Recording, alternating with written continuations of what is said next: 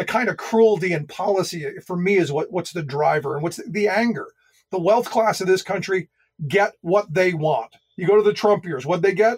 They got deregulation of business, and they got massive tax cuts for the wealthy. What the working class get? Well, they got more anger.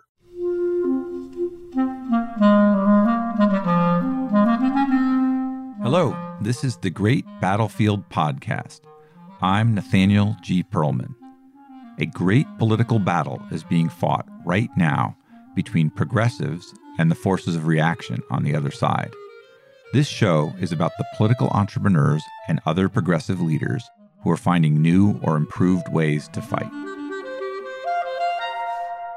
When I talk to people who are evaluating how well the progressive ecosystem is organized to compete with the right, they often say that we are behind in media. My guest today, Rick Smith, is a truck driver who also has a progressive and pro-union radio show, which he labels By Working People, For Working People. Rick's been doing the show on a shoestring for some 17 years, on 40 stations now, with limited support from his union. Shouldn't we do more to support and promote people like Rick? If you're interested in how we communicate progressive ideas and win what he calls the battlefield of the workplace lunchroom, you should definitely listen. So, after a quick word from my sponsor, my interview with Rick Smith of The Rick Smith Show.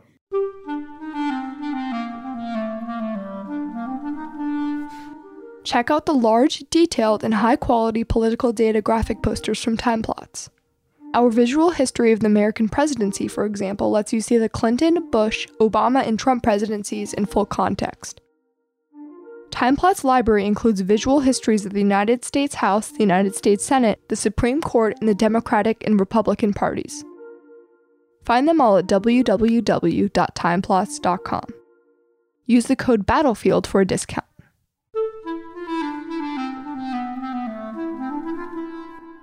Rick, would you mind introducing yourself and giving me a quick biography? I'm Rick Smith, host of The Rick Smith Show.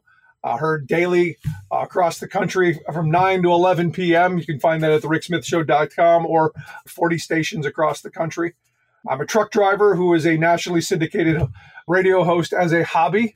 This is one of my passions. This is one of the things that the way I'm going to help preserve the future for my kids. So that's a little bit about me. I'm a kid who grew up in a housing project on the west side of Cleveland, and I now live in a neighborhood with doctors and lawyers and generals. Because the reality is I got a union card in my wallet that's paid me fairly for the work that I've done and given me opportunities I could have never imagined as a young child. So there's the 30-second elevator on me. That's good and very interesting. I have listened to some of the Rick Smith Show, so I kind of know what it is. But for people who don't know, could you describe it a little more? What would they find if they listen to you? Simply, I'm a working class guy who does a working class program. I try not to get into the right-left as much as the up-down. You know, the reality is it's not about the red hat or the blue hat. It's about the hard hat. And it's about how are we going to rebuild this country and bring us back together. You know, we were talking a little bit before we started. The great battlefield in this country, in my view, has always been the lunchroom.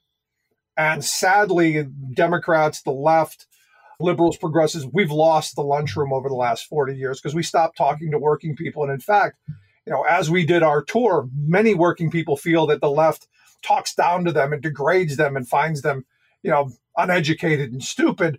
And the reality is they're not uneducated and stupid. They're just over misinformed.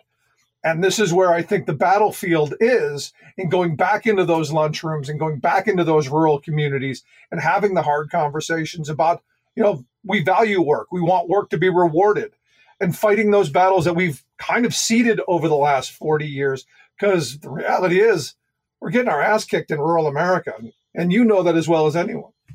Well, it is absolutely ironic that the people kicking our ass are the Republican Party, as if they care about working people, as if their policies were a good fit, as if their elites were somehow less patronizing. I don't get it. Well, you see, this is where the difference is. When you start taking the economics out of it, when both parties are the same, they both suck on economic issues. Republicans are I say this all the time. They don't both suck equally. Hold on. This is the view. This is what, in talking with people, this is what the sentiment is. I say all the time, Republicans hate working people. Just look at their policies. But Democrats haven't been their great champion either. I go back through my lifetime. Jimmy Carter promised to undo Taft-Hartley. That didn't happen. Bill Clinton promised to get strike replacement pushed through. That didn't happen. Obama shook my hand twice and promised me the Employee Free Choice Act and something better. We didn't get either. They're tired of the false promises, so they've given up on the economic side of it, and now they're going to something else. It's now the cultural stuff. It's now the bathrooms. It's the outrage candy that they're force-fed by the right and have been for 40 years. The transgender issue is one of those interesting things to me. We dealt with this in my workplace 30 years ago. Les went away. When Les came back, Les was Leslie. Do you know who cared? Not too many people. Absolutely no one. Leslie came back to work, did her job, got the same pay, got the same benefits, just went to a different bathroom, had to make a special accommodation that the union and the company worked through, and they figured it out. It wasn't the end of society. We didn't hear about it every moment of every day. We didn't clutch the children. We didn't do all of the things that we're doing today. We dealt with it. We solved the problem. We figured out a way to let people lead their best lives. Today, now we're just fed this outrage to keep us away from the economics, to tear us apart, and to continue to divide that wedge between the working class based on race, on gender, on identity. Wherever they can figure out a way to slice and dice and pit us against each other, they're going to do. I don't know if Jay Gould actually said it or not, but it's always attributed to him. The quote, "I can easily pay half the working class to murder the other half." Oh, God. They're not having to pay anymore because they've built the infrastructure to continue to outrage us and to keep us pitted against each other and at each other's throat. Why? So they can continue to rob us blind. Every study that's been done in the last 40 years on the economic front shows that the working class is getting screwed at every turn. And working people get it. I talk about this all the time. When I started in the LTL trucking industry, that's less than truckload, I was started off at $15 an hour. This is back. How old were you? I was 20 years old. I didn't have enough money to go to college. I either had money and no time or time and no money. So that was my college problem. But I got a job working for a unionized trucking company, making $15 an hour back in 1990. Was that driving or doing something else? I was throwing boxes on a dock at this point. I learned to drive, as during the lunchtime, an old timer said, "Hey, I'm going to teach you to drive." This is 1990, $15 an hour. Today, that same exact job starts off at $16.90. Top rate back then was $18.50 an hour. Today, it's $26.75. You're talking about a 32-year span of time. Wages have only gone up $8.50 an hour. They probably dropped in real terms. In real terms, they've gotten worse. So people like me who are still doing well, lives have gotten worse. That's not all.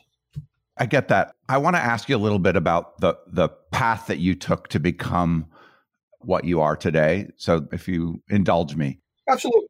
How long was it that you were working in trucking before kind of starting a show? It was 15 years. Tell me just a little bit about what that life was like for people who don't know it.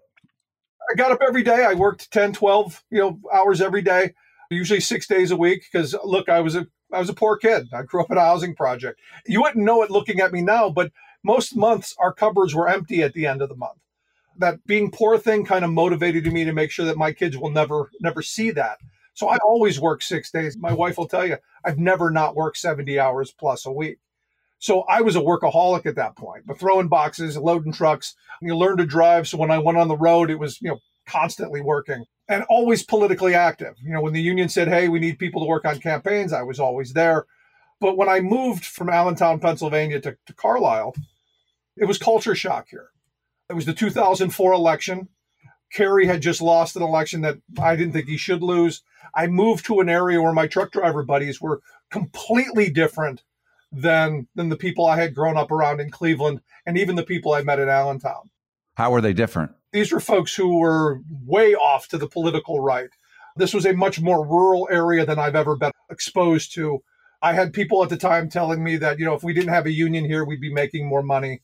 The union doesn't do anything good for us. And me as a really a true believer, because reality is, my entire life, when someone got a union job, their life got better. And I saw that as an 8-year-old kid when the neighbor got a job at Ford.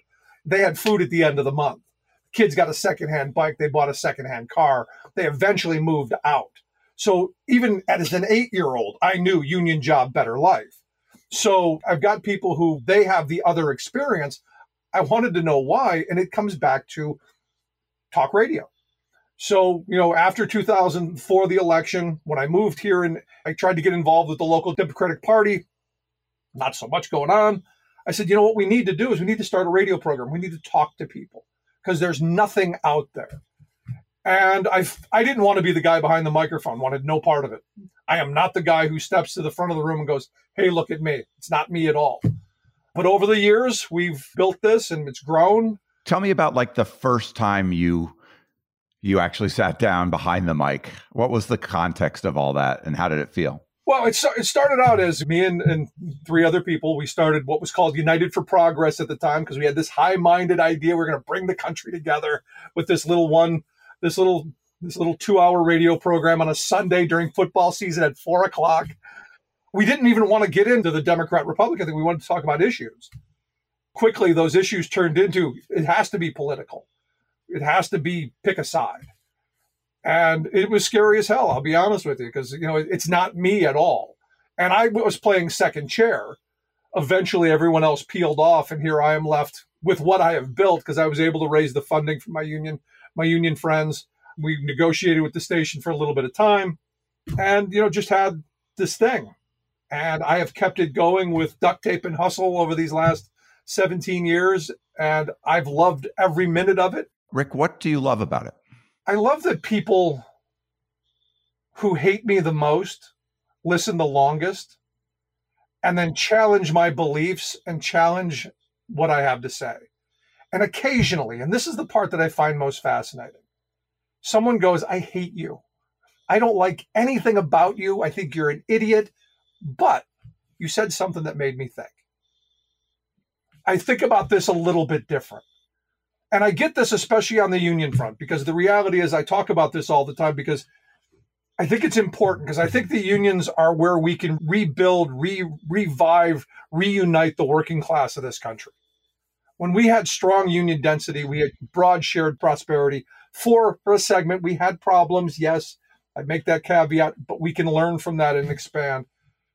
There was more democracy, I believe. There was more opportunity to participate. I fear that's not as much as it was. And I think this is the place where we can do some of that. What have you learned over time? Like when you were early in it, whenever one starts doing a practice, you over time learn a bunch of things on different fronts, like how to speak in a way that people will listen, more about the issues, more about how to edit. What's the kind of the trajectory of your growth? Yeah, all of that. I'm just a dumb truck driver. I learned how to do all of the editing. I've learned all kinds of software, all the technical stuff that you have to figure out.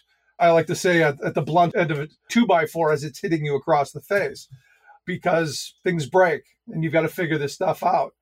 All of that tech stuff, that's part of it. The editing software, all that stuff, obviously part of it. But the ability to listen better. It's easy to sit and just talk, but I want people to interact. I want to hear what they're saying, and I want to be able to respond in a way that doesn't just say, "Oh, you're an idiot," because that's been our discourse for so long. And it just happened, here this past weekend. Someone brought something up, and everyone shouted him down as "you're just an idiot," without trying to educate and involve him in a discussion about maybe why he's an idiot. Or where he's been misinformed. And I think that's part of where what I find that I've learned the most about. I've noticed that you've been able to find guests over time, like Senator Sherrod Brown in Ohio, or the United States Labor Secretary Walsh. What was kind of the path to more prominence and having people be willing to come on your little show, which is now not so little? Early on, we spent a lot of time building a name for ourselves. I'm trying to think of the best way to go about this. Because I think about the show that I had back during the primary in 2008, where we had Teddy Kennedy, Hillary Clinton, and the governor from Kansas at the time, and I can't remember her name. And we had all these big name people, and I'm just sitting there. I'm going, this is a little weekend show. How is it that we're attracting this? And the reality is I think you have to be more persistent. And I think by being persistent, by building relationships, by building a name, we've been around for a long time. A lot of people know who we are. You found us, for instance. Well, one of my other guests recommended you to me. That's how I came across you. And this is kind of how this goes. And look, this isn't a very big, a very big market right now. On the right, and this is where I come back to why talk radio is so important. The right has so many voices that they've funded and that they've put out there. There's a Limbaugh, but there are hundreds, if not thousands, of baby Limbaughs in every community across this country. There's a Tom Hartman or a Stephanie Miller, and they're the big folks on the left. But there isn't a little one of them in every community, adding balance to the airwaves. And that was our main goal at the beginning. We wanted to add some balance and give people something to think about. I've talked to Tom about that imbalance. He has his views on it. What's your understanding about why talk radio is so enormously tilted to the right? I come back to the economics. It was glaring for me, in 2016 when we went to the conventions, the massive imbalance in wealth in the industries on both sides. I went to the Republican convention, and there were people who I'd never heard of with, $50,000 worth of gear. They've got 6 YouTube viewers, and they've got all of these sponsors and all of this money that's being spent into where people can do this as a career. I say this all the time. This is my hobby. This isn't how I support my family. This is how I put food on the table. I work for a trucking company. That's how I get my family health insurance. There are very few pathways to do this as a career and to expand it, I believe. That's changing, I think, as the internet and all that. But look, Limbaugh at his height was on 1,200 stations. Tom Hartman at his height is on 90? There aren't as many spaces, and it comes back to the economics. How do you get an advertiser? Because people go, Rick, just go out and get advertisers. Okay, let me go to Walmart. I want your workers to be unionized. I want you to pay a higher tax rate like you did back in the Eisenhower years. And your owners, they should be taxed like the Eisenhower years. Do you think they're going to support that message? I don't think so. Well, you do have a nice sign behind you and equipment to your side that has a lot of buttons. It does have a lot of buttons. $1,400 Allen and Heath board. It's great. I love this thing. And that's an upgrade from over the years.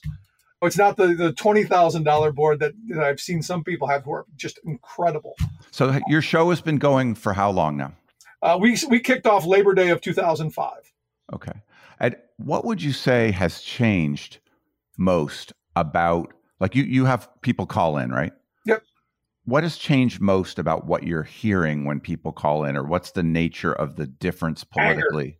Anger. Just much more anger? Because there was anger back then. No, people are much angrier. Oh, and look, the anger is justified.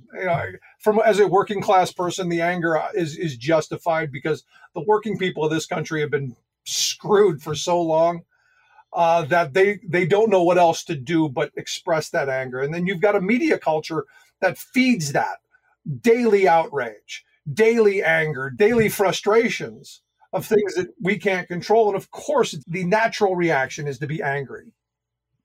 Are you angry? I'm angry every day. I'm angry at the opportunities that my kids might not have to do better than I've done.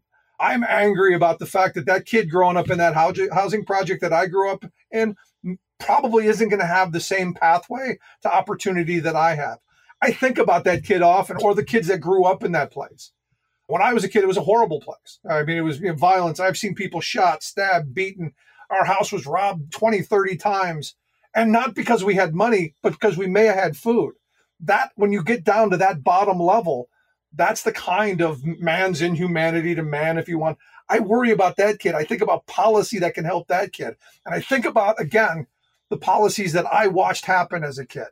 I remember in the 70s going to the Purtis Elementary School in the summertime to have the school lunch program that was there that Reagan then stripped away because evidently ketchup is a vegetable and we need that for tax cuts for millionaires. That was the only hot meal a lot of those kids got all day. The kind of cruelty and policy for me is what's the driver and what's the anger. The wealth class of this country get what they want. You go to the Trump years, what'd they get? They got deregulation of business, and they got massive tax cuts for the wealthy. What the working class get? Well, they got more anger. Do you think that your anger meets your audience? If they're angry and you're kind of angry on their behalf, does that become a point of connection? I hope so. Because it seems like it seems like your anger, if that's what you're calling it, is a different kind of thing than the Rush Limbaugh anger, the Tucker Carlson faux anger. See, my anger is based on, I want to make working people's lives better. My true north is always, how do I make working people's lives better? How am I going to make that kid's life, me at 10 years old, how am I going to make that kid's life better? And I say this all the time. I've been very fortunate. I've lived a life as a 10-year-old could have never imagined. And I'm grateful for all the helping hands I've gotten along the way. Could easily be a right-wing bloviator. Could easily say I pulled myself up by the bootstraps. Could easily say I did all this myself. Not the truth, but could say it. What I do with my anger is I said, how do we get this anger solved? It isn't anger for anger's sake. How do we move policy that's going to, make us better? How do we lead better lives? And I think that's the difference between the left and the right, or at least I hope it is, or it's the reason that I'm to the left. I want policy that's going to make people's lives better. I want us to be able to all live life, liberty, pursuit of happiness. Whatever that is. I may not agree with your happiness, but God bless you, do your thing. As long as it doesn't affect my life, you do your thing. What's your view about the Biden administration, which has snuck an enormous amount of stuff into giant bills and has put a lot of good people in a lot of places that are important and that seem a little unrecognized to me? Joe Biden was not my first choice. He was third, maybe fourth. Bernie was my first. A little side fact, Bernie Sanders was the first person that I ever interviewed. When I did this show first started back in 2005, the first person I interviewed was a little congressman from Vermont. Did he say anything different then than he said no every time since? No, it's been the same. The only difference between the Bernie of 2005 and the Bernie of today is he combed his hair and someone ironed his suit. That's the only difference. Not that much combing. That's the only difference. Economically and on the message, that's the same guy. Uh-huh. Well, how did you connect with him? Like, how did I reached he out? Was your first get? I called his office because I think that's Tom Hartman had him a million times on too. I mean, it seems like he must have been very open to progressive radio. At that point, I was too stupid to know that this was hard, so I was like a bull in a china shop. As somebody who, if I put my mind to something, I'm going to do it or die trying. And it was one of those things. I hounded them enough, and they were gracious. And look, he came on probably 30 times over the years before he became a senator. As soon as he became Senator Sanders, that was a little different. And then when he became a presidential candidate, then that was over. But because you go to a higher level, and I understand that. Yeah, if you can go on Meet the Press, it's hard to go on the Rick Smith show. Yeah. Well, of your guests, like who are most memorable over time? Who sticks in your mind? I go back to the primary show in 2008 with Hillary and Teddy Kennedy. There was a guy, Cesar Romero was his name. I remember that because Cesar Romero, not the actor, but he was a sit-down striker at Republic Windows in Chicago when Republic Windows just decided they were going to up and shut down, and these workers all sat down in the plant and eventually took over the company, and they were able to buy it, and they saved those jobs for a while.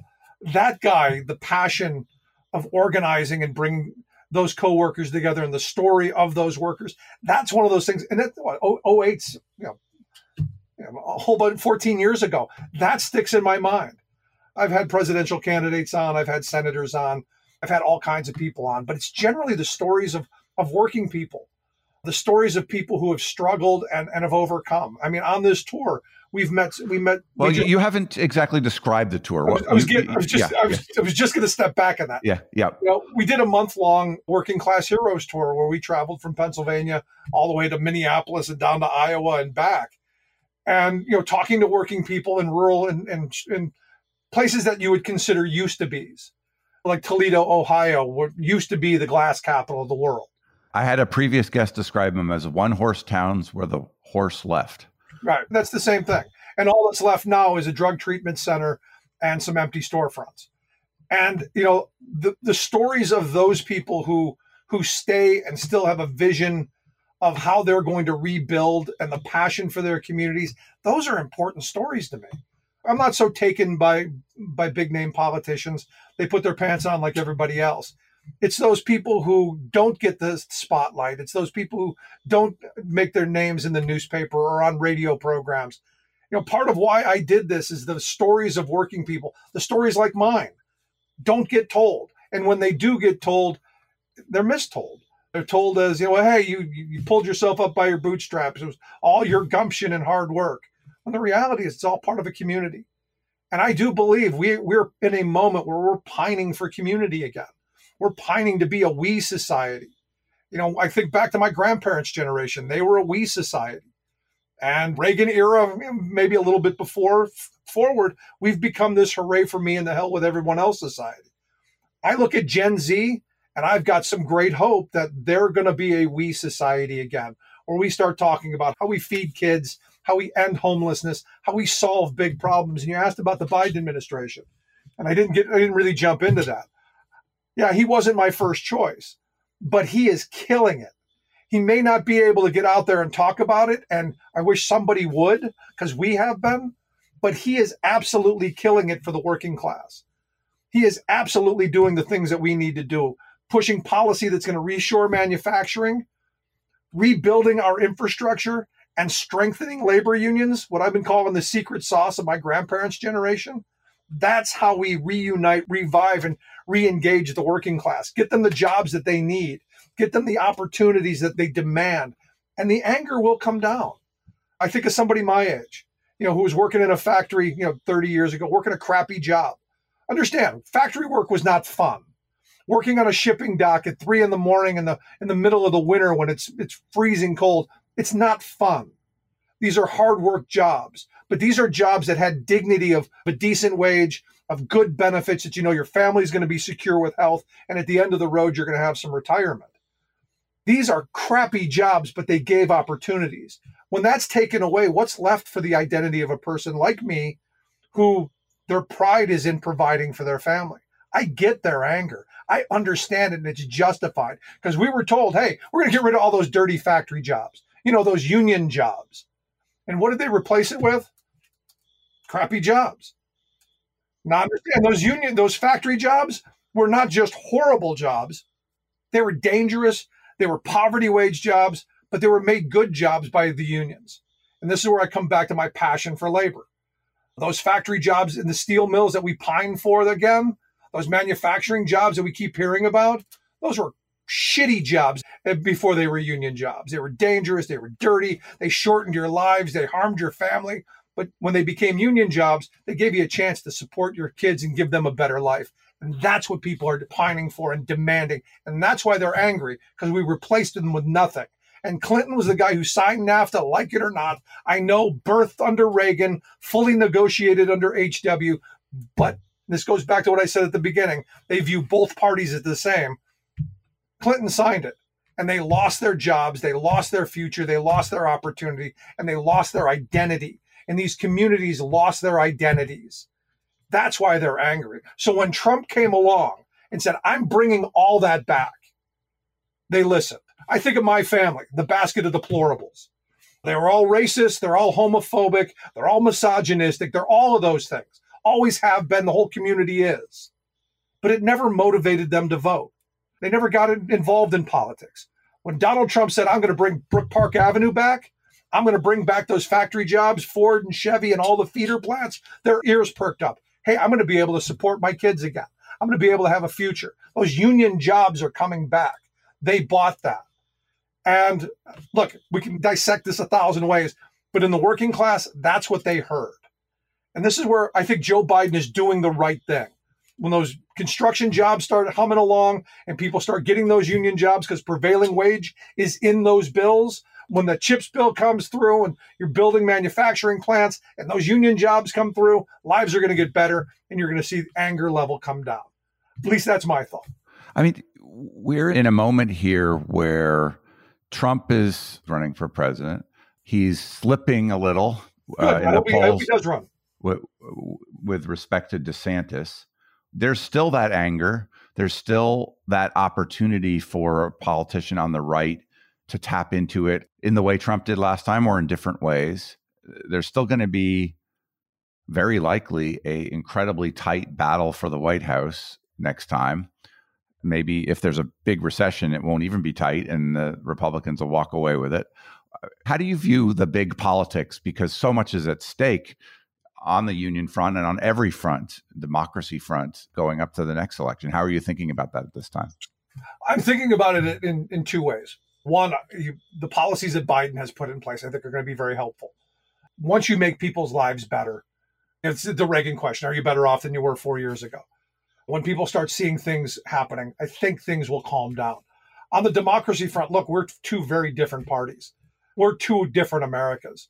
The fight is for those independents and those people in the middle. And this election, the independents, for the first time in a very long time, in a midterm election where one party controls the White House, went with that party because I think they've seen just how extreme the Republicans have gotten. It's only going to get worse. Will they learn the lessons of Pennsylvania? I don't know if the Republicans are going to learn not to put up someone as bad as Doug Mastriano.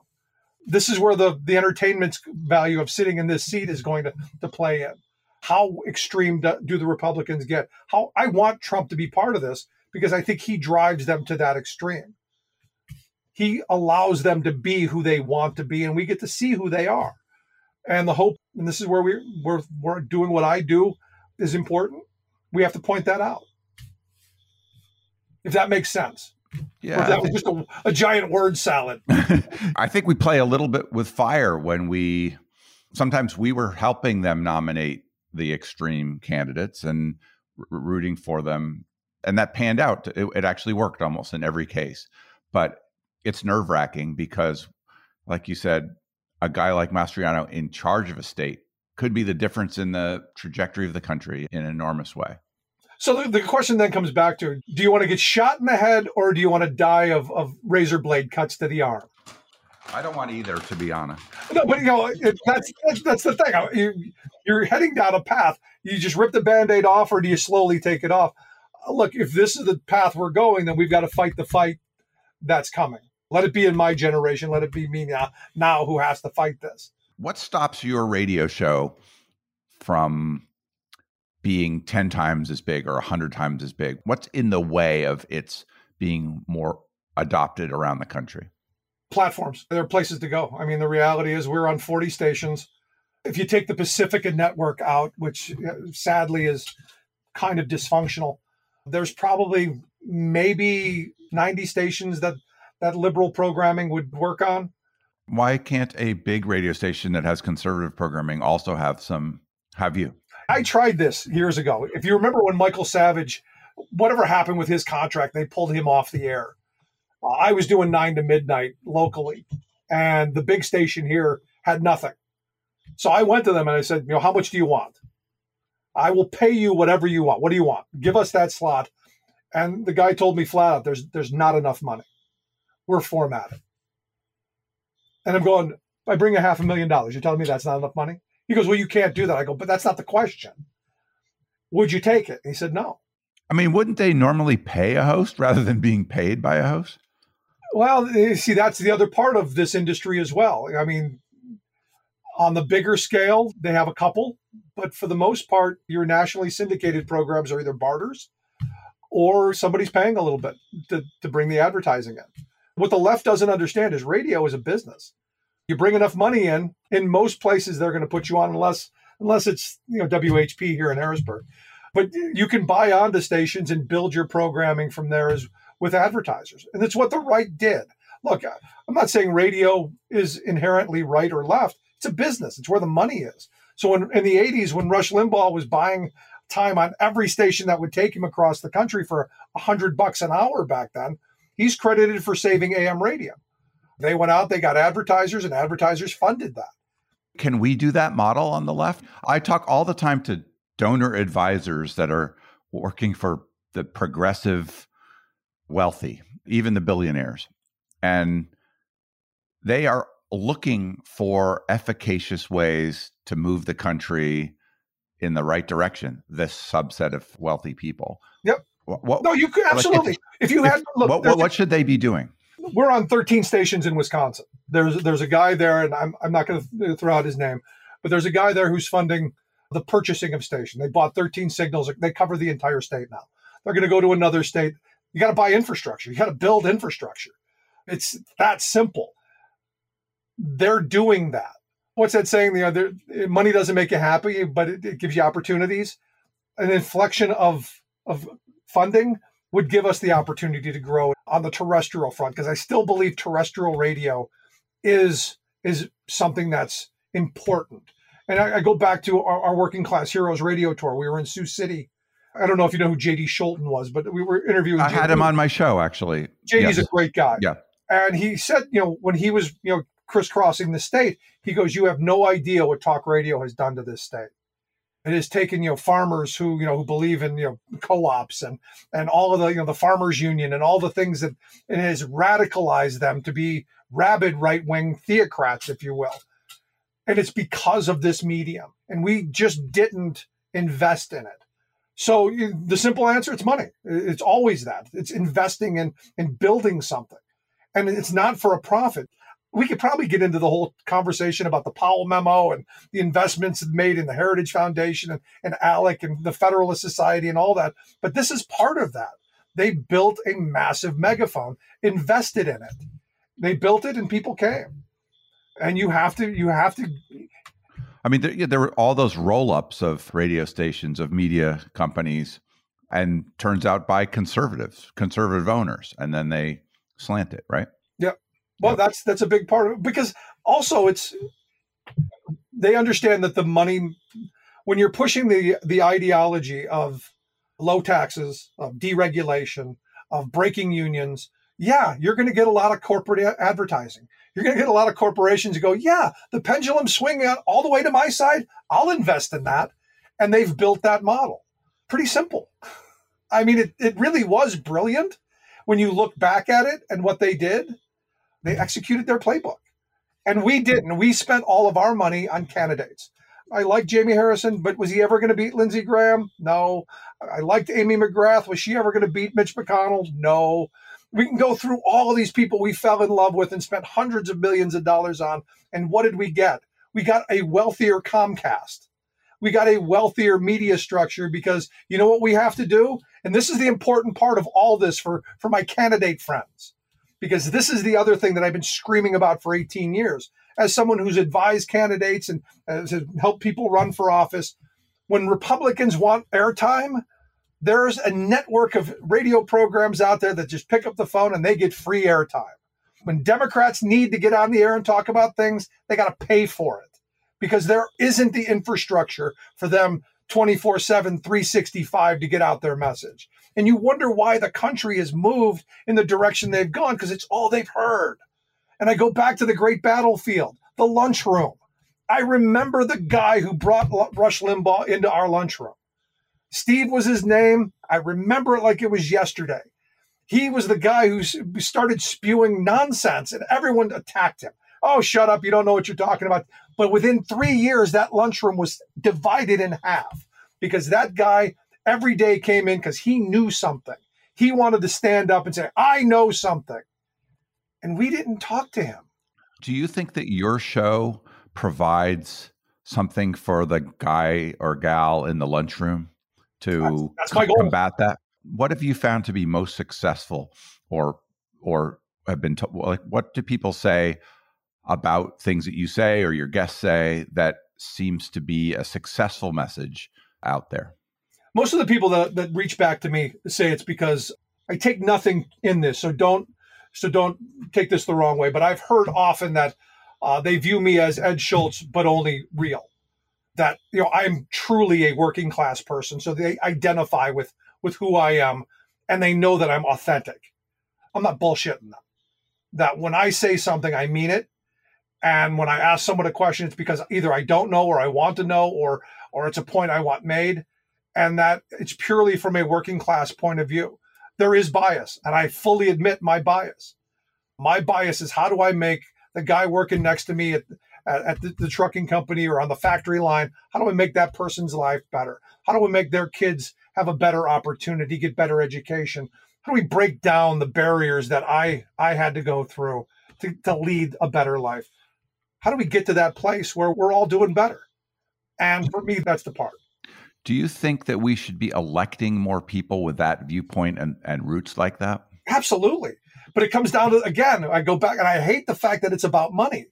And I say this all the time. My grandfather always had a saying. He said, if a rich guy's going to take a bucket out of his pocket to tell you don't need something, you better spend two to get it, because they understand return on investment. Somehow my generation and other generations didn't have that bit of one-line wisdom of the greatest generation. This idea that if I'm being constantly reinforced with this idea that unions are bad and tax cuts for corporations are good, maybe there's something that's not in my interest. And we can argue that tax cuts have some positive effect for business, but they still continue to make massive profits. In fact, right now, one of my biggest pet peeves are all these stock buybacks. This is basically a company telling me, yes, you've given us all this money. We have nothing else to do with it but make ourselves richer. I thought the tax cuts were for you to reinvest in infrastructure, buy new equipment, hire workers. I thought it was supposed to trickle down. Well, I'm not seeing the trickle. I mean, the trickle's coming. It's yellow, but it ain't honey. Do you ever look at the example of Mike Pence, who had a show before he ran for political office, and think, well, I have the right set of characteristics and views and experience speaking that I should run myself? Someday I may. At this point, I think I'm doing the right work here. If I ran for something, I'd have to give all this up. And I want to see where this goes, because I believe in talking to people, and I believe in sharing stories. And I want to change hearts and minds. I want that guy who hates me. I want his disdain, but I want him thinking. I want him going, oh yeah, I didn't think about that. Maybe I'm going to put this into my thought process. I want that union guy going, yeah, I'm going to pull the lever for Republicans. But wait a second. I heard Rick talk about, Mastriano said he's going to pass right to work on day one. Yeah, I don't want Pennsylvania to be a right to work state, because I know in listening to Rick's show that right to work states have lower wages, less health care, less retirement security, and are much more dangerous. I don't think I want that for myself and my kids. I want that to happen. I want people to think about different policies. I want people to think about, what kind of a country do we want? So I think where I'm at right now, this is where I need to be. Do you listen to other progressive hosts? And if so, who? I sadly don't listen to any other progressive hosts. And there's a reason. I want what I think and what I say to be organic, and want it to be mine. I have a friend who says, no, you good writers write, great writers steal. I think that's how it goes. I'm not in that world. I want my thoughts to be my own. I don't want to regurgitate with someone else. Early on, I had someone who I brought in to kind of co-host, and I found out later all he was doing was regurgitating Thom Hartmann. And I had a listener call me out on that. So, I just heard that same, and that was the end of that. No more. So no, I don't listen to other programs. I listen to the right-wing shows a lot because I want to know what the other side is saying. I watch Fox News a lot. I read the Heritage Foundation's emails every day and all the right-wing stuff that comes out, because I want to know what they're saying. And then I want to formulate my own opinions.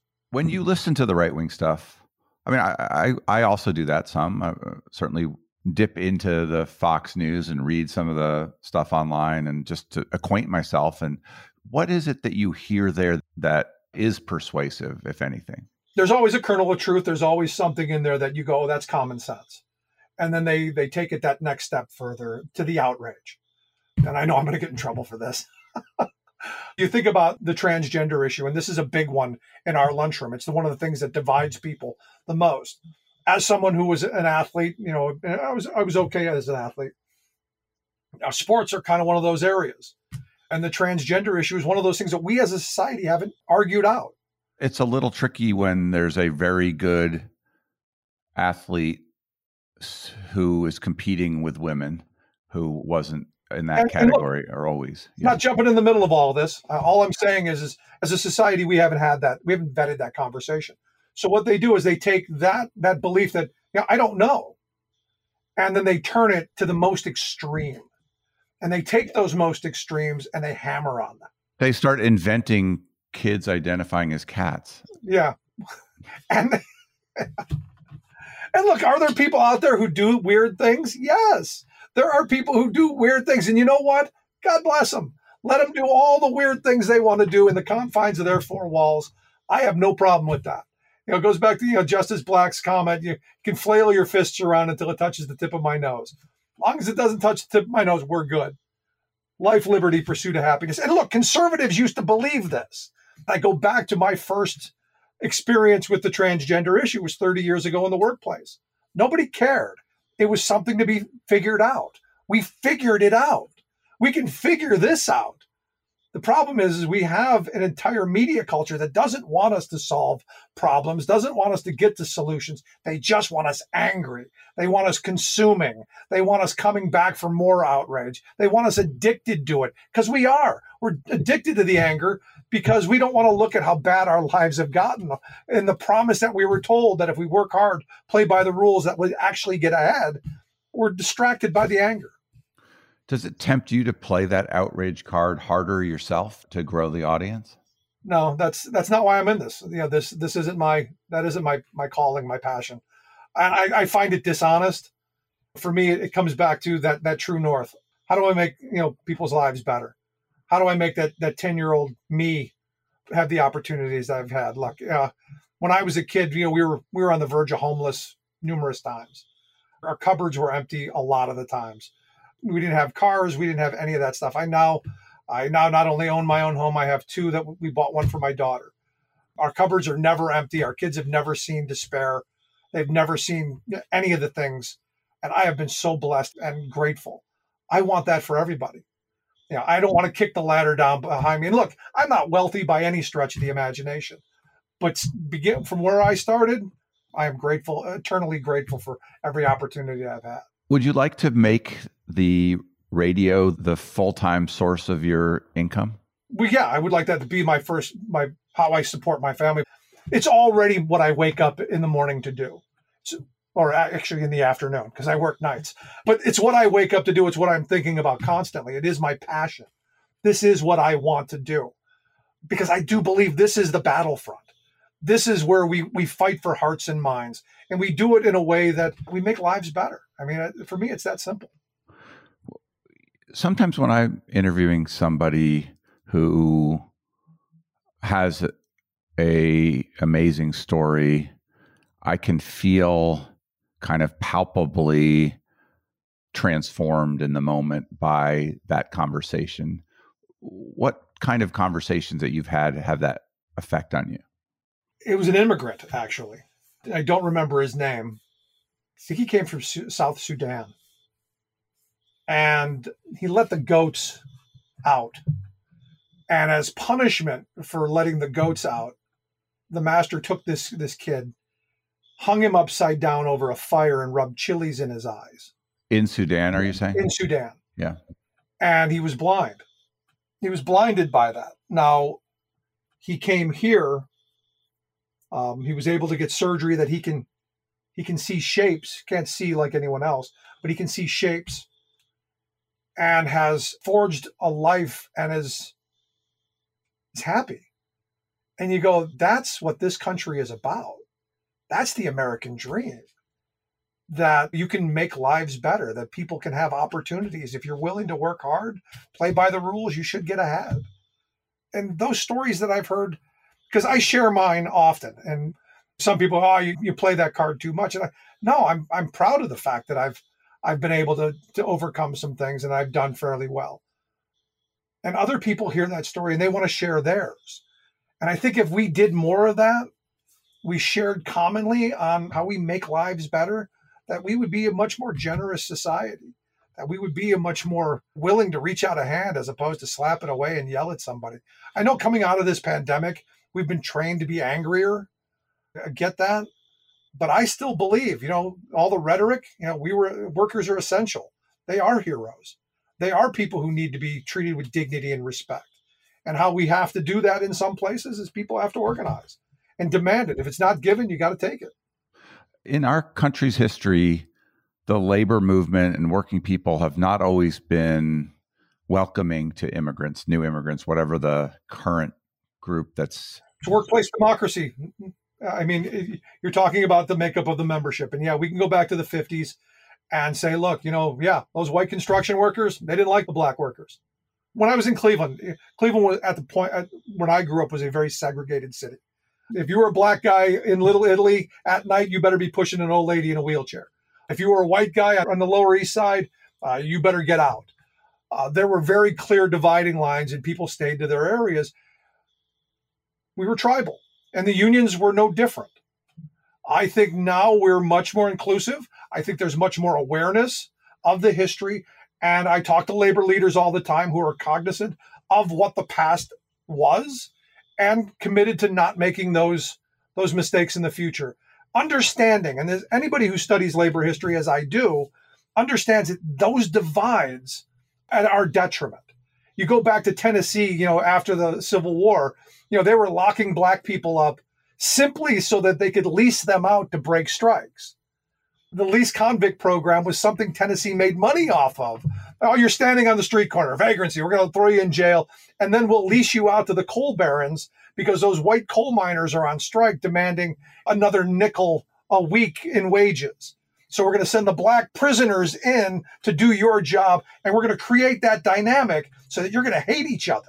Because, of course, the miners are going to call them scabs, and of course the black guys are going to go, I don't have a choice, I'm being forced in here. So this was constructed. We have to tear this down. And I think where we do this is we do it in the labor movement. I think they have done incredible work over the last 30 years of tearing down some of those barriers. Is there more needs to be done? Absolutely. There always is. But I think this is the direction. Workplace democracy is the call of the day. Rick, what is making you most hopeful and what is making you most fearful about the future of this country? I look at my kids' generation. I see them as much more politically active than my generation was. I was politically active as a young kid because, my first job was a paper boy at 8 years old. I delivered the Cleveland Press at 8 and the Press and the Plain Dealer at 9. So every day I was reading the newspaper. So I was kind of in it a little bit. And there was a guy in our neighborhood who got me involved in handing out leaflets for Dennis Kucinich back in the 70s when he ran for mayor. But my generation really wasn't that politically active. My kids are hyper tuned in. And I think a lot of it has to do with Roe. I think a lot of it has to do with the climate. I think a lot of it has to do with a media culture that's saying, our democracy's on fire. I think part of it is, and I've been saying they're probably going to be the greatest generation again, if you buy the fourth turning argument, because they don't have a choice. They're being saddled with all the problems that we couldn't, wouldn't, and didn't solve, and actually made worse. They're much more militant, I believe. So that gives me hope that they're not going to take BS for very long.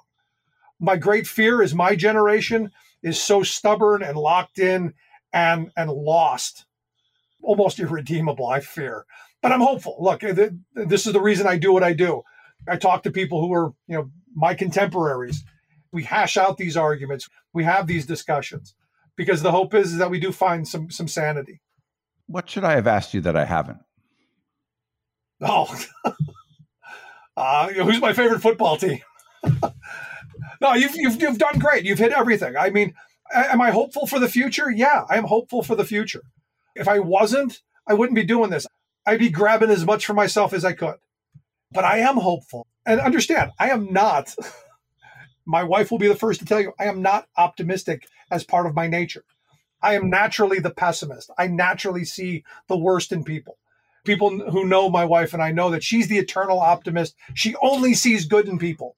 She's that kind of naive, as where I'm the complete opposite, having grown up where I did. She grew up on a farm, on an avocado ranch in Southern California. I grew up in a housing project in Cleveland. We're very different. But together we kind of find a middle ground where she tempers my pessimism. But I am optimistic in this moment because I look at what happened in Michigan, that if you have a fair fight, that democracy can win, that working class issues can win. I look at here in Pennsylvania, where a Nazi was soundly defeated and Democrats were able to take back the House with sane maps. I have hope because I believe in us. I believe in we the people. I believe to our core that we do believe we're equal, that all men are created equal, that we do want life, liberty, pursuit of happiness, that we do believe in those flowery words. Or I couldn't do this.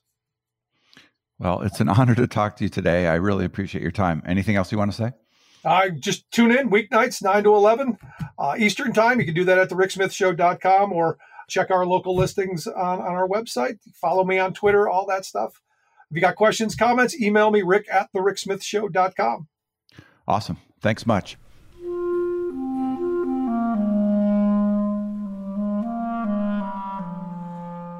That was Rick Smith. He's at thericksmithshow.com. This is Nathaniel G. Pearlman with the Great Battlefield Podcast. You can find us at greatbattlefield.com or by searching for Great Battlefield in places where podcasts are found. The Great Battlefield is now part of the Democracy Group podcast network. Visit democracygroup.org to learn more about other podcasts that cover democracy and civic engagement. You can also help me by leaving comments and good ratings on Apple Podcasts or elsewhere, and by sending me suggestions for great guests to nperlman@gmail.com.